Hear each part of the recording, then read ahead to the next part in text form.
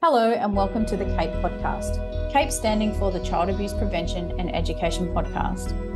My name is Christy McVie and I am an ex-West Australian police officer who spent 10 years with the police where I was trained as a specialist child interviewer and a child abuse detective. This podcast is all about sharing what I learnt, saw and knew whilst investigating child sexual abuse in the police force.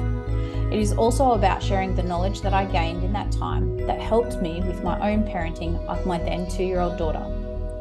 My mission is to help share my knowledge and to help you in your role as parents to keep your kids safe, along with guest experts in the field of child abuse prevention and education, both in person and online. Thank you so much for joining in on the fight to prevent child sexual abuse. Your kids will thank you for it. Okay, so welcome to episode 1 of me talking to you guys about child abuse prevention. Now, I'm excited because this has been a goal and a dream of mine for over 3 years before I left the police. And before I get into introducing myself and explaining what's going on with this podcast, I want to tell you that I wake up dreaming about a world where our kids don't have to worry about someone abusing them. And I dream about all of the ways that I can help parents help their kids. And one thing that came to mind today when I sat down, or before I sat down to record this episode, was that, and this might sound really cocky to be saying on a first episode, but I don't give a shit about you guys. I caveat that with, yes, I do give a shit about you guys. I do give a shit about parents and people. I give a shit too much sometimes. But what I do mostly give a shit about is that you guys are well enough and healthy enough and you know, there for your kids. That's what I care about, because I guess I want parents to know that they actually have the tools there and they actually have the power to make a difference. I know that when I was a child, and I, again, haven't explained who I am, where I'm from, or any of the other stuff that you need to know about me. But when I was a kid, I felt so alone and I didn't think anyone cared about me. I thought the world was better off without me. I know, deep, right? So it was because my parents were so broken that they didn't know how to look after me properly, and they didn't know how to parent me properly, and they didn't know how to be there for me. That is not what I want for you or your kids. I want your kids to have whole, healthy, happy human parents. Human parents, I don't know who else can parent your kids, but whole, happy and healthy parents. And in order for us to do that, we need to look deep into what we can do for ourselves so that we can be better parents. We need to call ourselves out on our bullshit. And even me as a parent have to do that regularly. So yeah, that's what I want. I want parents to, I give a shit so much about your kids that I want to call you out on your bullshit, and I want you to be ready to deep dive into what you can do as a parent to be a better parent. This isn't a parenting podcast, but at the same time, it is a parenting podcast because it's going to get uncomfortable. Some of these conversations are uncomfortable. But anyway, enough of that. Who am I? So guys, I am as I said in the introduction, I'm an ex-WA police officer. I was in the job for 10 years and 1 day. And how come the 1 day? Well, I wanted to make sure that I was definitely in the police for 10 years. So I made sure I was 1 day over that. It's quite funny. At the time, it seemed important, but anyway, and I wanted to make sure that the police couldn't stinge me on not being there for 10 years. Funny. Anyway, so I joined the police when my daughter was 2 years old. So I joined in January 2010. And my daughter was 9 months old, and I saw an ad in a paper, and I just went, I can do that. And just going to warn you, there's going to be a trigger warning, because obviously all of these podcast episodes can go any which way, and we will be talking about potential child abuse stuff and potential issues and all sorts of things. But yeah, so trigger warning for that, trigger warning for child sexual abuse conversations, but also trigger warning for swearing, because I swear a lot. and it's normal and it's second nature for me, and I forget about it. But it's so funny because I forget that people, there are people out there that don't swear like me. Anyway, off on a tangent. So I joined the police, and I saw this ad and I joined the police, and everyone around me probably thought I was nuts because they didn't think I'm 5'1", and I had a 9-month-old baby. And I just said to my husband and my family and my friends, I'm going to join the police. And off I went. I got a personal trainer. I used to run whilst my daughter was having sleeps in the house. We lived on a rural property. I used to run up and down our paddock to get fit enough. I still wasn't fit enough, by the way, and managed to get in by the skin of my teeth because I barely passed the beep test. It was hard because I've got very short legs and I'm not a runner. Naturally, I'm not a runner. And I got in January 2010. My daughter was just turning 2 in February, and I did my 6 months in the police academy. My husband, I had been with him for 12 years or 13, 14 years at that stage.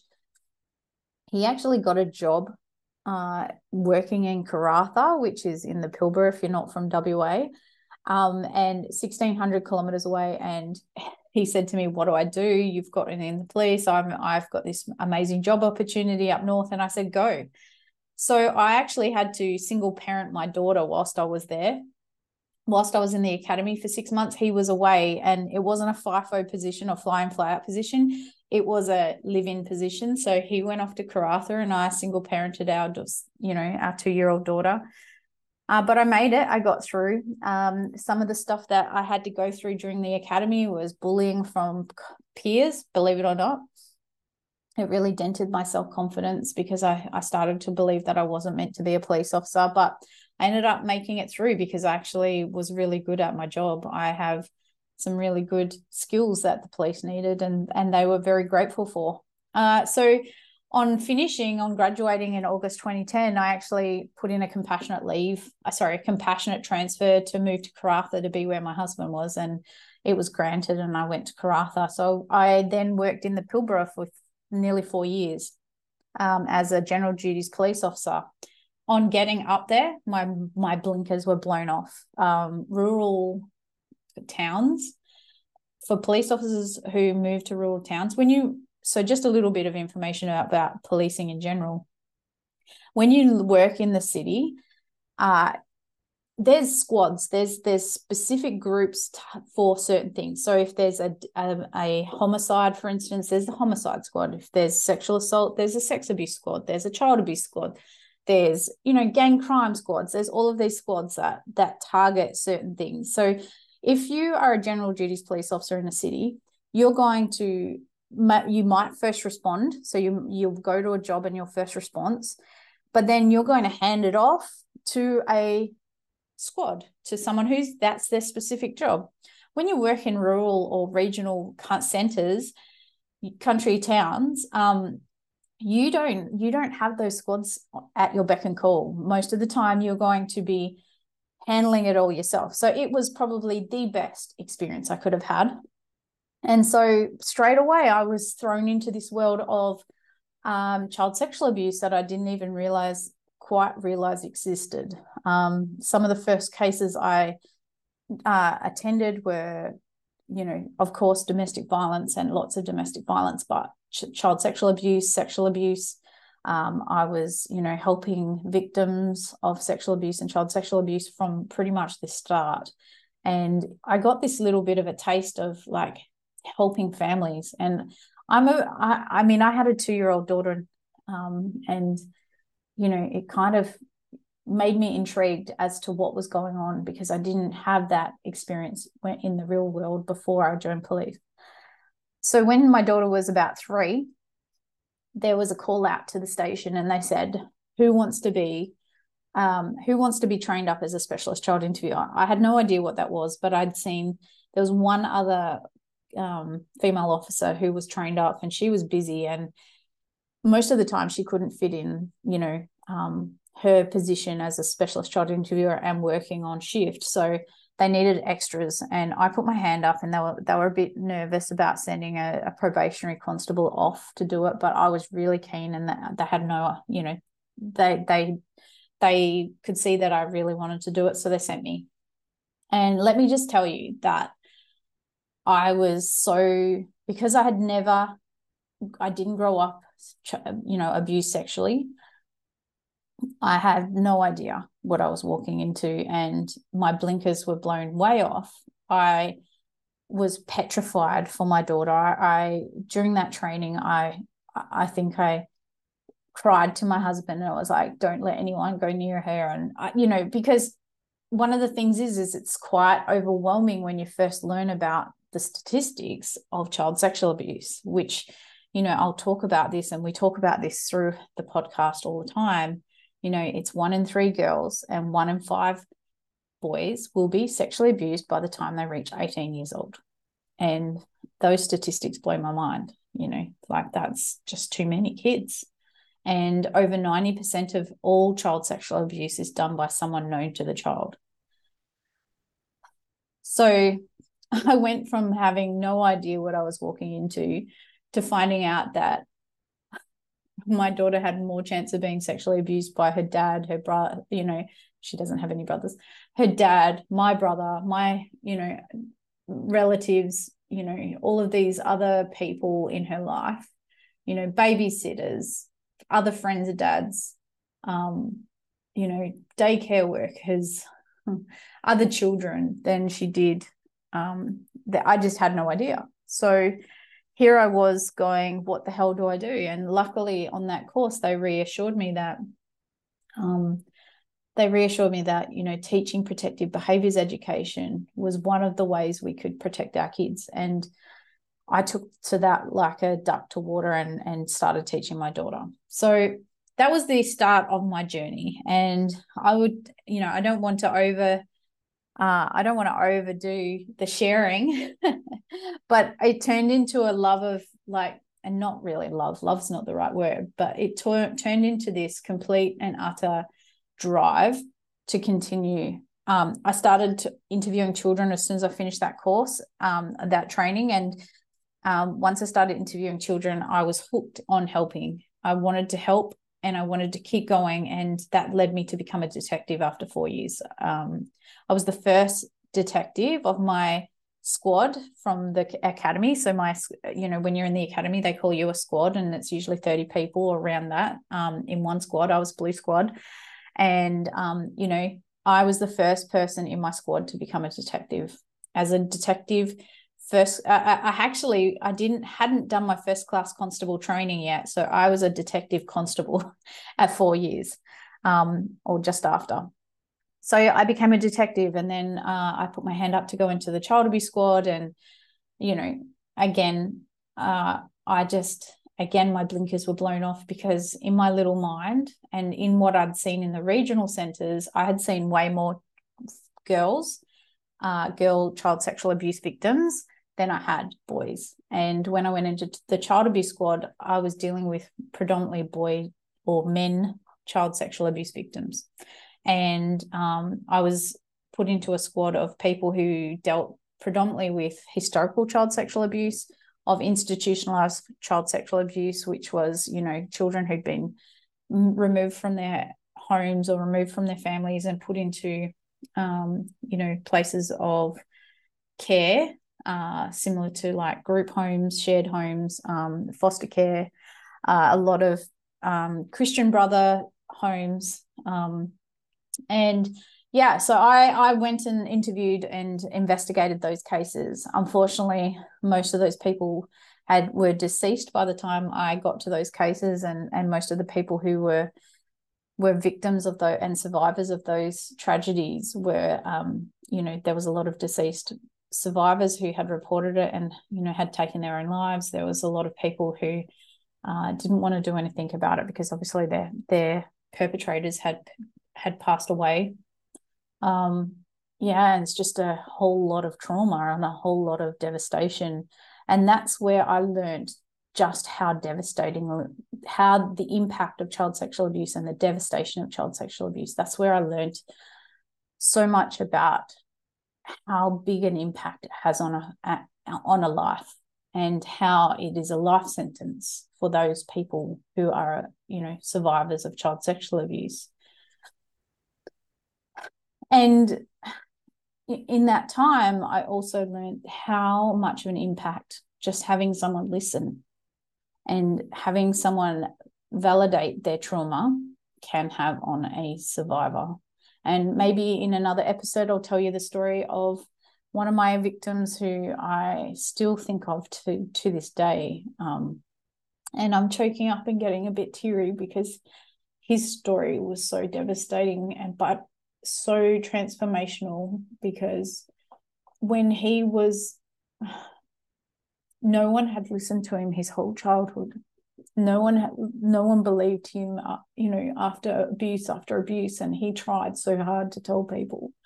And it wasn't until I came along and I listened to him, and it was because of the Royal Commission into institutionalized child sexual abuse that he came forward, even though he didn't think he should, but he did. And it wasn't until I sat there and listened to his story and took his statement that I think he found some healing. In fact, I know he did. So, yeah, these cases are impactful, and people need to hear what these survivors have to say, But yeah, so after that, I actually I have done some general duties detective work, if there's such a thing. I've done some proactive detective work where I was doing search warrants and drug doors and dealing with drug dealing. I've done some sexual assault cases. I've been assisted on murders, and I have been all over the place. But in the end, I ended up for the last 2 years of my career in a regional centre, quite close to where I live now. And I was a detective in a regional detective's office, which was bombarded by child sexual abuse. It's actually probably so prolific that I don't think anyone could understand how bad it is. And so whilst I was there, I was interviewing children, investigating the cases, charging the offenders if we had enough evidence. And then when offenders who had concluded their sentence or had been sentenced and released, I was then helping to manage the child sex offenders as they were released onto the child sex offender register. Those 2 years probably were like a massive eye-opener into just how much is in the actual community. And it just reiterated to me how much work needs to be done. Towards the end of my career, when I knew that I had to leave because I was suffering from severe anxiety and PTSD, it wasn't till the very end that PTSD was diagnosed, and I didn't know I had PTSD. I think I maybe deep down I did, but the PTSD wasn't necessarily from the victims and survivors' stories, because even though I still have flashbacks about what they've told me, it's upsetting, but it's not what actually made it hard to do the job anymore. It was the fact that there is no justice in the current justice system. It is so soul destroying and so hard to get to you either have to have no emotion around what's going on at all, or it just sort of wrecked me. And not only that, it's the monotony of, maybe monotony is not the right word, but it's the fact that, I would deal with a case, write it off, or, insufficient evidence, and then next, there's no support out there really. It doesn't feel like it. There probably is support, but it didn't feel like I was supporting victims at all. It just felt like I was, thank you, next, moving on. And that was soul destroying. And fighting with, the supervision, like the sergeants and senior sergeants and the inspectors and superintendents over, people's cases and pushing for them to go to court, and just how big a problem it is. It's massive. So that was soul destroying. So in 2019 I knew I was going on my way out. I was only 6 months from leaving, and I got the idea to write a book. And I don't think I've mentioned my book yet, but I wrote a book, and it's called Operation Kids Safe, A Detective's Guide to Child Abuse Prevention. I didn't start writing it until just before I left, but I finished it in December 2021. And it took me 2 years or just over, to write a book. And it's everything I knew about child sexual abuse. In fact, I've learned more since then, and I wish I had. I might have to do a revision of it and add some stuff in there, but it's everything I know. And it's step-by-step guide into 4 aspects. So the first is child sexual abuse offending, contact offending, in-person offending. Second part is peer-based abuse or child-on-child abuse, which is conservative estimates is that 1 in 3 child sexual abuse cases, so around 33% of all child sexual abuse cases, is done by another child. It's around 40%, 40 to 50% of all child sexual abuse is done by another child. So I wrote a whole chapter, or a whole part to my book is based on that, and how to talk to your kids about that. And part 3 is all about online child sexual abuse, because the last 3 years I've been spending time as an online and cyber safety educator. Oh, there are lots of words and lots of talking. An online and cyber safety educator. So for the last 3 years, that's what I've been doing, and that's what the third part of my book is about. And then the fourth part is a what to do if section. So explaining what police do and what they should be doing, and so that I pray that it never does, but if something happens in your family, that you have a guide so that you can refer back to it, and you can know what's right and wrong. Because it wasn't until after I left the police that I realized how little do people know of their rights when it comes to police investigations and police, and all of this stuff. So it was really based off that, is because I kept hearing from people, I didn't know that they had to do that, and I didn't know that I could call them, and I didn't know I could ask something, and those kinds of questions. So I've written a section just on that, and that was released, like I said, last August 2022 is when I released that book. I've sold nearly 1,000 copies, or over 1,000 copies. It's now on audiobook. It's on ebook on Amazon, and I have some copies here that I send out, which you can get a copy on my website. But I realized that the book is great, and almost all the reviews are amazing. People have really given me some beautiful feedback on what I've added to the book, because it's like me talking to you like I am now. That's what the book's about. That's how it sounds when you can hear my voice when you read it.